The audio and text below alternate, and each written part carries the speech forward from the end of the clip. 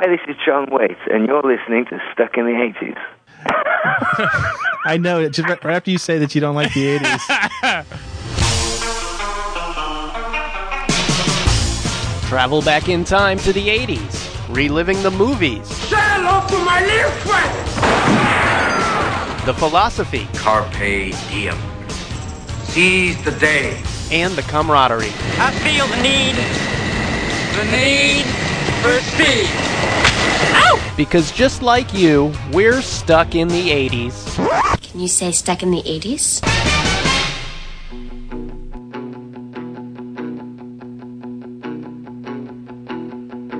People talking, and they're saying that you're leaving. You're so unhappy with the way that you've been living. Oh, we always wish for money. We always wish for fame. We think we have the answers. Some things ain't ever gonna change. Hey, welcome to Stuck in the 80s. It's your buddy, Steve Spears with TampaBay.com. And with me, my corpulent... Corpulent? Come on, I'm feeling romantic today. I want to reach out and hug you. It's a very romantic, passionate show. It's John Waite Day here at Stuck in the 80s, if the opening tune didn't give it away. John Waite's coming to town. He's playing Ruth Eckerd Hall in Clearwater with Rick Springfield and Eddie Money on September 15th.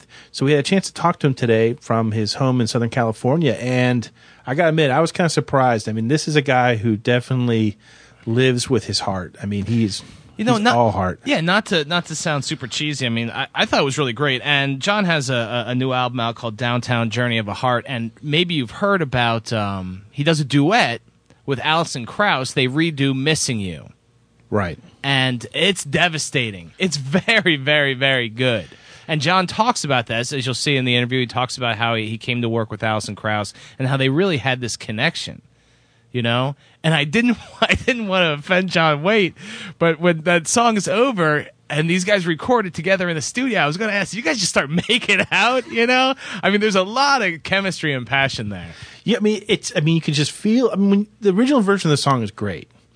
And their version of the song is very true to the original.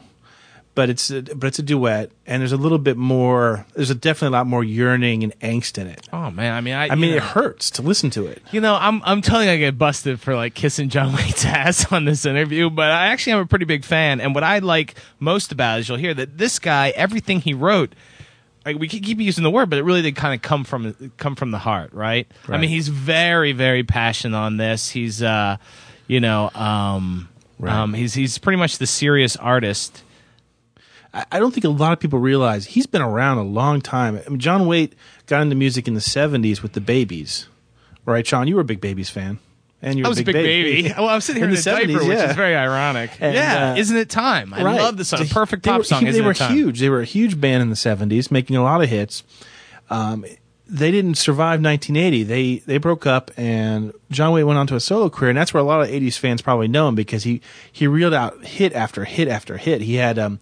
Missing You, which is obviously his big one. He had Change, from which a lot of people wouldn't realize was a song from the Vision Quest soundtrack. Go back and listen to our Vision Quest. Yeah. And in which Steve and I record that Vision Quest in Unitards. Yes, exactly. That podcast. And then he has this song, which is one of my favorites, called If Anybody Had a Heart, from the About Last Night soundtrack. Let's listen to that for a second.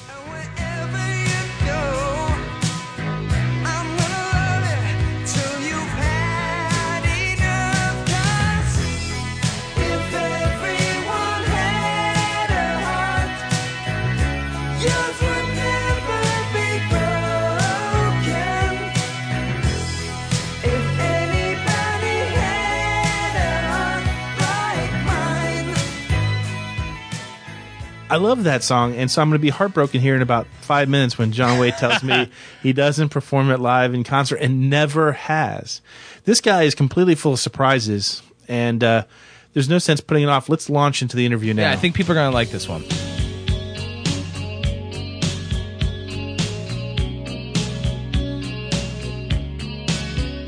Hey, John, how you doing? This is Sean Daly. I'm the music critic here.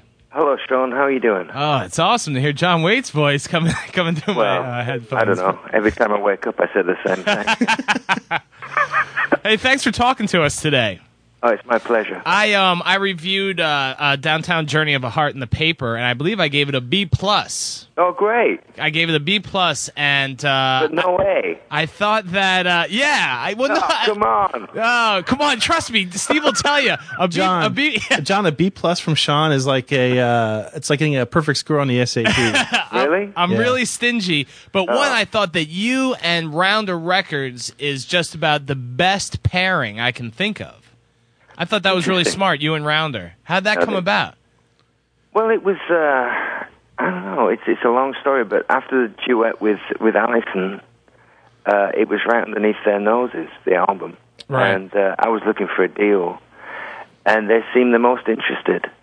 And Alison's on Rounder. It's a Rounder. great thing to be involved with Alison's label, you know. Oh, yeah. I mean, that duet, we should tell listeners, I mean, if they haven't heard it yet, John does this amazing duet of Missing You. They were doing as a duet with Alison Krauss, who I'm going to say Alison Krauss may be the best female singer out there. I think she's the best everything to me. I mean, she's kind of some shaft of light that's just come out of the sky. I mean, she's a wonderful person, but she's beautiful and has a tremendous amount of talent. I mean, it's been a really... it's just changed my life. I mean, it kind of raised the bar for me on a lot of levels. And I think that when I met her, I was kind of wondering what I was doing making the album. It was like going over old ground. Sure. And it was kind of a strange experience for me to go backwards. When I hit Missing You, it was like, it was the moot point, either do it or leave it off the record. But when it came to do a duet, it just changed the whole complexion of the record. And I went on from there to New York and added new songs, and it became a different album entirely. Yeah, can you explain a little bit, going back to you and Alison, how that came about? Well, I've been listening to country and playing country most of my life. I mean, since I was a kid, it was Marty Robbins and cowboy music, and my cousin Michael was a great banjo player, acoustic guitar player, so I was aware of Big Bill Broonzy and Hank Williams when I was about 5. And so, as with most English rock singers, we have a very strong strain of country in our makeup, as well as the blues. And it's just always been there. I wrote country songs for the Babies. Some of them they used, some of them they didn't. And there's country songs in my solo work. I think that by the time I hit this album, I'd been making fairly acoustical-driven records for like the last 12 years. After Bad English, I went back to the acoustic guitar entirely. Well, I tried to distance myself from that big production as fast as possible. It'd been a bit of a disappointment. As exciting as it was, that was a project. It wasn't a life mission. Well, Restless Heart on the No Breaks album. Yeah, exactly. And Restless Heart is a great, great track, and that's very, I'm not going to say, kind of country. I mean, it has that acoustic guitar, and, Well, it's got slide guitar and the whole thing. I mean, it is a country song. I mean, it was written to be a country song.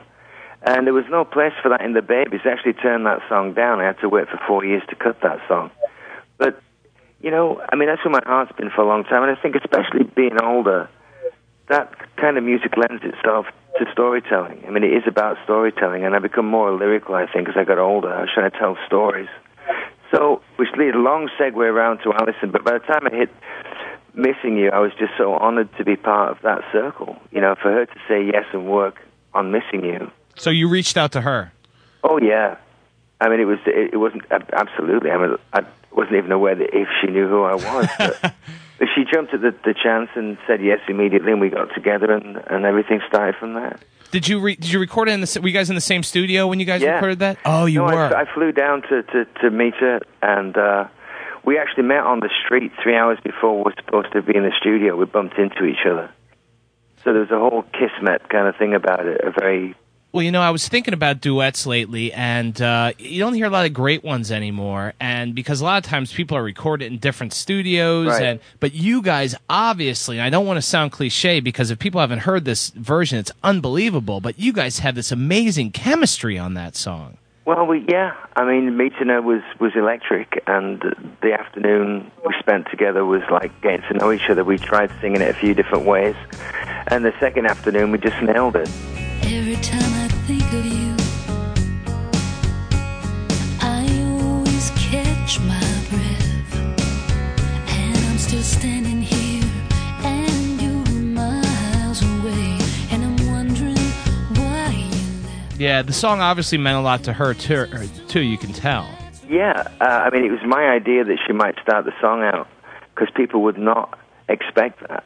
Right. I was trying to get as far away from the original as possible, and her interpretation of the lyric is so tender. It's a heartbreaking thing because you suddenly are aware of a telephone conversation between two people, and it stops being just in the first person. And I think it's more tortured that there's a phone call between two people where they're denying that they love each other. And there's a storm that's raging through my frozen heart tonight, and I ain't missing you at all. Since you've been gone away, I ain't missing you. John, I think a lot of people, when they first hear that song, think of it as a love song, and then the more you hear it, you start to realize it's more of a heartbreaking kind of a song. Well, it's two people that can't live together or who have lost their chance, who are living with the fact that there's a hole in their lives the size of the Grand Canyon, and they'll never get it right. But that's why it's poignant, I think, because it's the end of the road for two people, really. Has there been any talk about you and Alison, her maybe showing up on some of your tour dates, or? Well, we did. We played Opryland together about 3 months ago. We got up at the Opry and played some songs. That was a very big thing for me to play in front of a country audience. And Vince Gill got up and played with us. That was fantastic. Oh, wow. Wow. Yeah, it was big. And that's the most nervous I've been in about 30 years. That was like, I just can't even describe what that was like for me, but that was a big honor. Is that available anywhere? That version, the live version? No, it was just on their radio broadcast, and I should have recorded it, but it was so impromptu. It was 2 shows a night for 2 nights, along with the Whites. The Whites played, and a lot of different country bands, but it was so thrown together. The Opry happens, they just call your name out, and you walk out, and somebody plugs you in, and somebody raises the mic, and that's it. That's the sound check. That's awesome. Jeez, that's great. So I was having kittens, but they were really great. The audience, I'd have never expected the welcome I've had in Nashville, but I've been going down there seriously for about 12 years to write and record, and I went down there to write more acoustic-driven country songs, basically, and they all wanted to write songs like the Babies. So it's like it's a surprise, but it's a wonderful thing for me. It's exactly where I want to be in my life. Speaking of the live shows, you're playing here September 15th at Ruth Eckerd Hall as part of an 80s type of a show with Eddie Money and Rick Springfield. Yeah. Is that the kind of lineup? I mean, do you associate yourself a lot with the 80s? Are you comfortable with I don't. I don't at all. In fact, I distance myself from that entirely. I won't do anything that's billed as 80s. If it's... I've done a couple of songs recently with Eddie, and he's a great guy, and he's got some beautiful songs, and we're all friends. It's just a great thing to play, The acoustic thing very much appeals to me because I do about 40% of the shows we play are acoustic gigs, but I don't really align myself with anything. I've had to rise above all that because, I mean, the Babies, all their biggest hits happened in the 70s. Right. And so there's only a couple of really big hits from the 80s. And then there was Bad English. And then there was all the solo stuff again that was probably more singer-songwriter. So the audience come to see you no matter what. I mean, we're doing a Borders bookstore tour very shortly. And we just try and diversify as much as possible. I'm way above standing underneath any banner. It's music is music. 'Cause baby, any way the wind blows, I will follow you. It seems in my life I believed in dreams. I think people are really going to be floored when they hear the new album. I think that it's just it's just tremendous. And I wanted to ask you about speaking of the Babies. Yeah. When you go back and you revisit this, what I consider a perfect rock song with "Isn't It Time," right? And you go back and you're rethinking it. Is there like some hesitancy there about going back and messing with perfection? No. I look at the production. It's the production that I tinker with because the production is of its time. I mean, The producer was a very good producer, but we were only 22 or 23 as musicians, and I was only just learning how to sing properly, and for recording. I've been singing most of my life, but recording singing is a whole different thing, and playing in the studio and interacting with each other and trying to make economic records that cut to the chase and were artistic and yet still were available. You know, it's a big, tall order. But to revisit that 25 years later or more, I played bass on Isn't It Time the first time and the second time, and the bass playing's better and the singing's way better. But the originals have enormous charm. But, you know, there's just all those years of experience. But I'm a classicist in some ways. I like things that are simple, and I like a classic sound. I don't like big production. Right. I don't like being touched by other people's ideas in production. The song is absolutely everything. And I've always tried to, like the late 60s British bands like Free and Traffic, it's the band playing that's the production, not somebody else coming in and adding echo and delay and all this stuff. Right. It should sound like it sounds live. Well, I don't want. I'm glad you said that, because I don't want to piss you off, because I really prefer the new version of When I See You Smile to the old one. Thank you. Yeah, well, it's a better song than it appears to be. I mean, when it's played as a very quiet, heartfelt acoustic song, as with most really good songs, it stands up. If you can't play it on the acoustic and make it sound good, it's not that good to begin with. I just can't find the answers to the questions went through my mind. And hey, babe, isn't it time? In life, it's your time to wait. Falling in love could be your mistake. Isn't it time? In life, it's your time to wait. To fall in love? Falling in love could be your mistake. Now, you mentioned Bad English a couple times, and I have to ask, because a lot of the people who listen to our podcast are big 80s fans, do you look back on that decision to join that, to form that group as sort of a mistake now, or just a good learning experience? Or? Well, you know, at the time I was bored to death with being solo, and my record company had lost 2 records back-to-back. They'd actually gone out of business at one point. EMI had changed from EMI America to EMI Manhattan, and I was really kind of stumped. I'd made 2 strong solo records, and I just ran out of steam, so I wanted to lose myself in a band. The band was such a big sound. The big sound thing is, to me, it's not really my cup of tea, but I tried to instill inside of that very intense lyrics that were like solo artist kind of lyrics against that backdrop. It hadn't been done, really.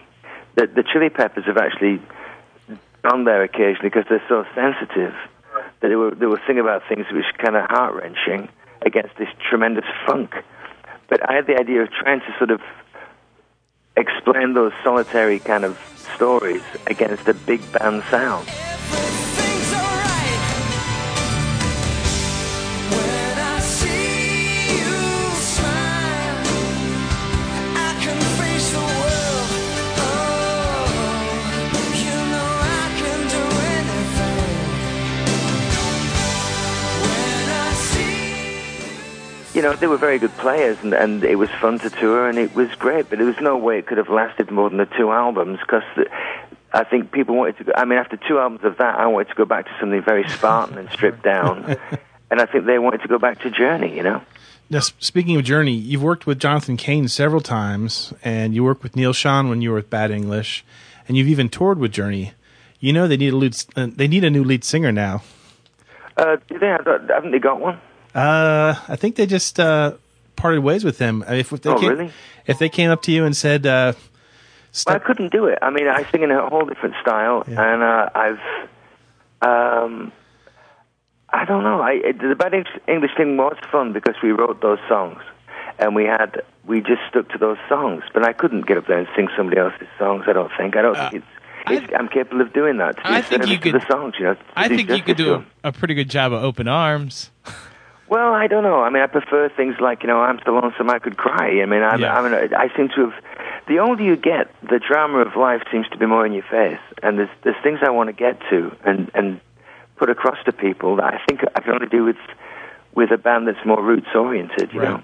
Right. So, I mean, are there? And I tell you what, son, I'm English, So, I mean, it's and a Journey thing is a very, very American sound. Yes, and it as is. much as I love Americana, like country music and blues, that's a different kind of America. I mean, that's a more Caucasian kind of American music. I remember seeing Badly Drawn Boy. Do you know Badly Drawn Boy? Yeah. He's a Brit. And I saw him. He's a great great singer songwriter. But he was making fun of Americans for liking Journey so much, and he was talking about how it's such an inherently American mall sort of sound, the Journey sound. Well, it's the people. I mean, anybody that likes music and gets a buzz out of it. There's chocolate and vanilla, I mean, I truly wish everyone the best. My path is in a different direction completely. Right. Hey, from the way you're talking, it sounds like the next album, even more country and roots oriented. I'm not sure. Since 1993, when I released an album called Temple Bar, it's all been very sort of singer-songwriter, but still rock. It's still based in the guitar. Yeah. There's no synthesizers anywhere near my music, really. It never has been.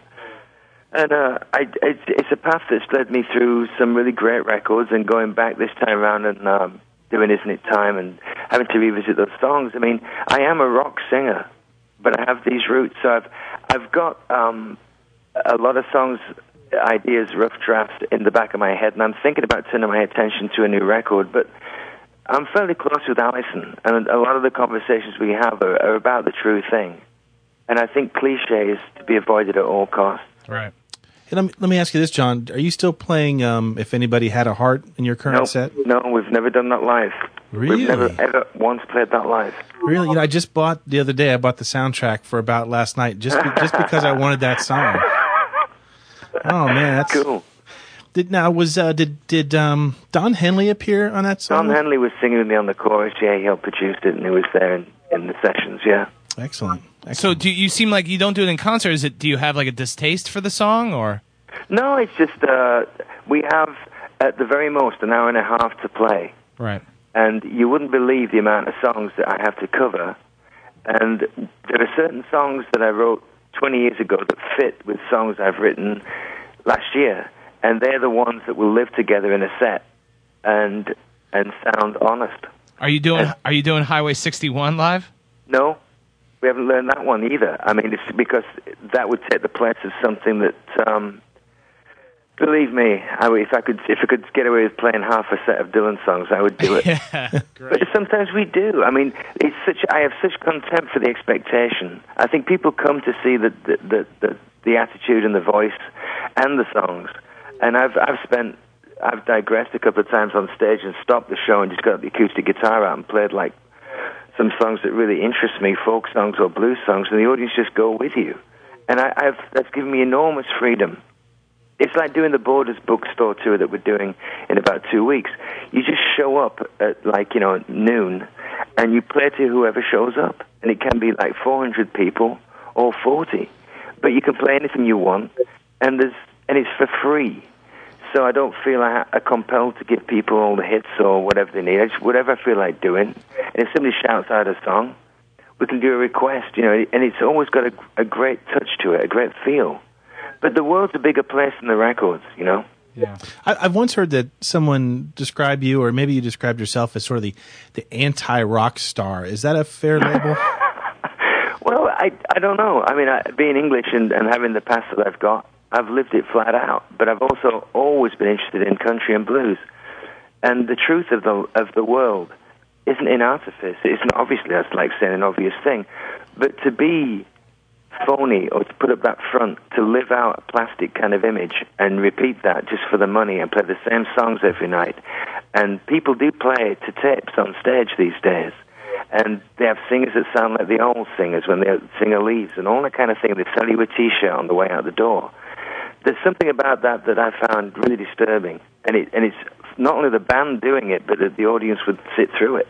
Right. And for my life, if it ends tomorrow, I would like to go out being true to myself. And tomorrow is an endless highway, as somebody once said. I just want to go forward. Wow. I'm going to write that down. Hey, I think it's Tim Hardin, actually. Hey, listen, I might never get a chance to talk to John Waite again, so I just have to ask a kind of a personal question Sure. for me. You know, right now I'd probably have to pay about $80 on Amazon to get a copy of No Breaks, and I'm wondering if there's any plan for a reissue of that. I wouldn't know. EMI own all the rights and Chrysalis, and they release the albums periodically, and they don't consult me at all. They just put the records out. Really? Oh, it's such a great album. Know, but I mean, if you go on eBay, there's probably a dozen copies available. That's a good. All right, there you go. All right, because I want to get Tears. Tears was one of my favorites growing up. I was a big. I know there you go. I know it's that big sound that I guess you're trying to get away from. But Tears meant a lot. I mean, Tears was pretty much like me and Gary Myrick. That's a Texas guitar player. That was a 3-piece band. Wow, really? It's just everybody playing live in the studio. Oh, it's a great song. I just try to stay away from synthesizers. I find that annoying. But I mean, I'm all about the guitar and loud guitar. I mean, it's rock and roll. It's just how you're playing it. The Rolling Stones are probably the best rock and roll band in the world, and that's all guitar driven. Right. Good point. Well, John, I'm a big fan, and we're really looking forward to seeing you when you come here. Well, when you come to Clearwater. Clearwater. It'll be great to see everybody, and we always have a great time.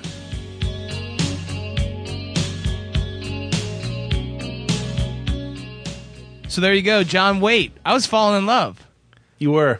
It was like he was a poet, and I was in college, and I was just like, he's so dreamy. You wanted to start snapping your fingers after everything he said. I did. I dig it, man. Snapping. He's great. We after we finished the show with him, we asked him, would you mind recording us this little, intro that you hear at the beginning of the show where he says who he is and that he's stuck in the 80s, and he couldn't stop laughing when we asked him to do that because, I mean, he spends 20 minutes telling us how he doesn't like the 80s, and then we ask him to tell us that he's stuck in the 80s. And then he tells us, then he goes into this little thing about how much he loves the 70s. And we didn't include it in the show, but I want you to hear what he had to say about that now. No, I don't mind. The 80s are wonderful. My 80s are all guitar driven. Yeah. I mean, it's just there's just that thing about, look, I don't live in the past. I own it. Yeah. I mean, there's more to me than the past. Right. There's the present and the future. And before the 80s, all the big hits were the 70s, Yeah. I mean, isn't it, every time I think of You Back on My Feet Again, Head First, Midnight Rendezvous, they're all from the 70s. Yeah. I know. I love the Babies, and I love this current album. It's great stuff. I mean, it's so good. Our fans, trust me, they're gonna love. They love you from 1975 to 2007. I like that. See, I can live with that. I mean, that's the best part about it. I'm more proud of the 70s than anything because that was made in a fearless kind of rough and tumble, brave way, And I'm very proud of the work in the 70s. I just really completely. If it was like. If this program was about the 70s, I'd be sort of phoning you back with new ideas in about half an hour, You couldn't get rid of me. You have balls the size of church bells for asking him to record that bumper. I know. You thought that was the wrong thing to do? No, I thought it was pretty funny. But here's what I really like about John Waite is that Missing You, a lot of these, a lot of ballads, I don't know, that somebody writes them on a tour bus surrounded by groupies, and they're just like, oh, that sounds good. But John Waite, I mean, Missing You really came... I know. You can't think of him as MTV 80s guy anymore. I mean, after you hear that interview, he sort of takes on a different level. I mean, Missing You means a lot to him. Right. It means a lot to a lot of people because a lot of people have covered that song, including Tina Turner. Brooks and Dunn covered it.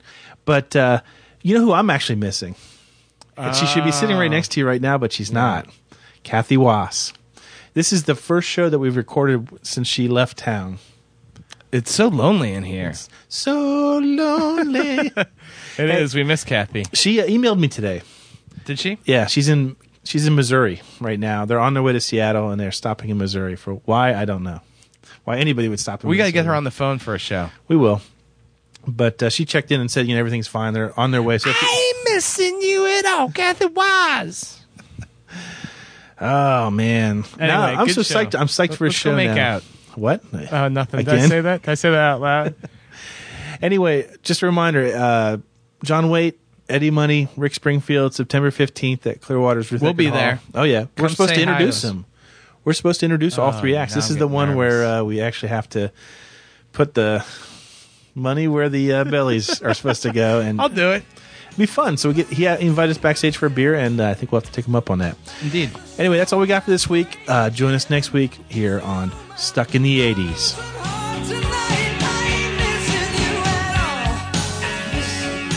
Stuck in the 80s is produced by the St. Petersburg Times and TampaBay.com.